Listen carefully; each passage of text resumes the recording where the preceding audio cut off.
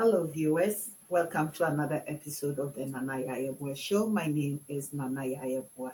I would like to say a very big thank you to my subscribers. If you've not subscribed to the show, please do so. It is my intention to share narratives or stories of people making impact within our society. There are so many things going on that often we live in our little bubbles that we are unaware of. People are going through struggles, people are helping other people go through struggles. In these conversations, I learn a lot about humanity, selflessness, the power of dreams, goal setting, and transforming lives one person at a time. I hope that as I learn on this journey with these individuals who share their experiences in life with me, and likewise with you, the people out there. I hope you actually learn a little something as well. So please subscribe to the channel and let's make it grow. In this conversation on the Nana Yayabwa show, I want to have a key conversation that came to mind, which is connecting the dots of our past. I think I've had a conversation similar to this previously in another video. But I got a notification just recently of a person passing away. Actually, two people, one male, one female. The male is Horace Henricks, and he was a professor at the University of Toronto. He taught me Sociology 101 at the Transitional Year program. And the other person is Karen Braithwaite. Karen Braithwaite taught English at the University of Toronto Transitional Year program. So those that went through the Transitional Year program at the University of Toronto, these are names that are synonymous with the history of the program. The program was conceptualized by these two individuals to give access to Black students who did not have access to university education. And likewise, as years went by, it opened up to Indigenous people and also LGBTQ as well. So it looked at segments of the population whereby education in institutions such as University of Toronto or other universities were for the elite. I chanced upon the transitional year program because when I immigrated to Canada, without writing my university entrance exams in Ghana, which was mandated then, of all the universities that I applied to, which I got into, University of Toronto was the only university that insisted I had my university exams. But being as stubborn as I am, or say forceful as I am, my intention was to go where I was denied. And through my research, I actually came across the University of Toronto's transitional year program, where I did 1 year of university preparation and a course and a half of university work, which was sociology. You know, we had extra help where that is where Horace comes in and broke it down to the nitty gritty how we will understand it. And that I am very grateful. So the intention of this is not to talk about the transitional year program, but to talk about Karen Braithwaite's life journey, Horace Henricks' life journey, the conceptualized dream. When Karen did her master's at OISE, she could have said that, you know what, I have my master's in education and that is it. But she identified a problem that needed a solution. And that is where he, in addition to Horace, who was at York University then, came together and created this transitional year program, which prepared students.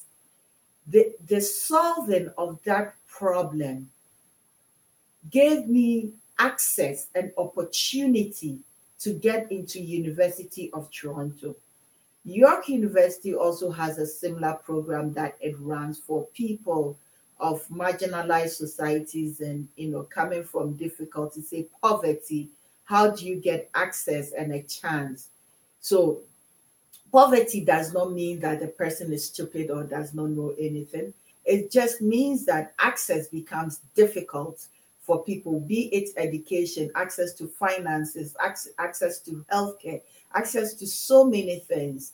But Karen and Horace, having found the ability make to create opportunity, has had a profound impact on me as well as other people that went through the program.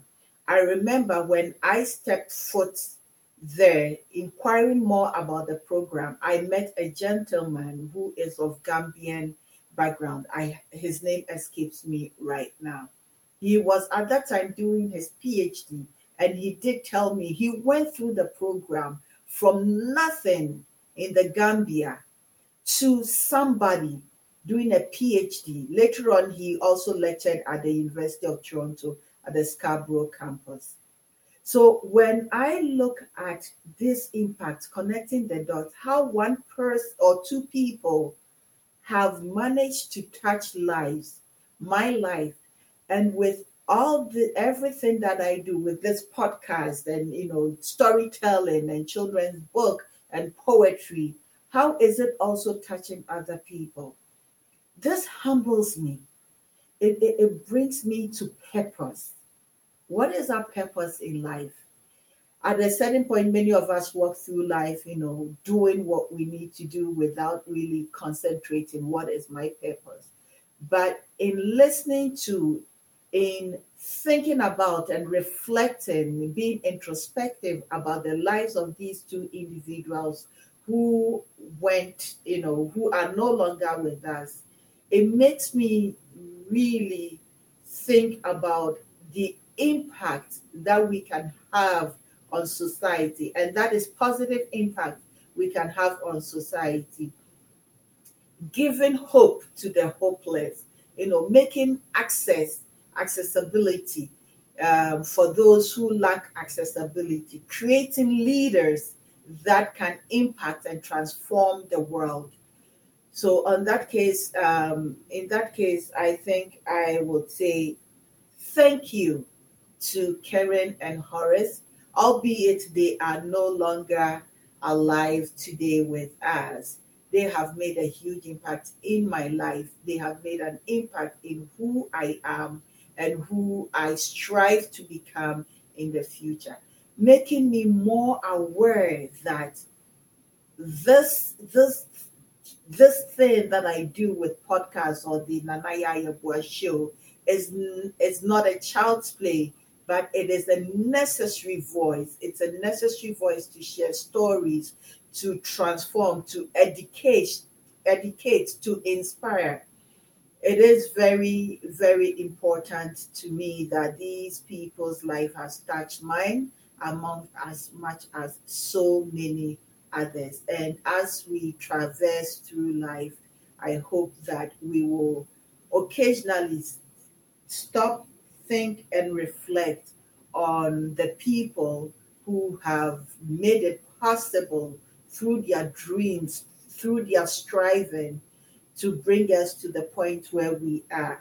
And as they have given us, we also strive to pass it on. Karen and Horace have created leaders, and these leaders continue to inspire others to become leaders, and their work is not done. I wish I had a magic ball to connect the dots of the past of so many people that they will touch and that we will also be humbled to touch, but I do not. However, I have faith that it is one of those things that we do not see or we are unaware, but as the universe and the creator works, we touch people and people touch other people.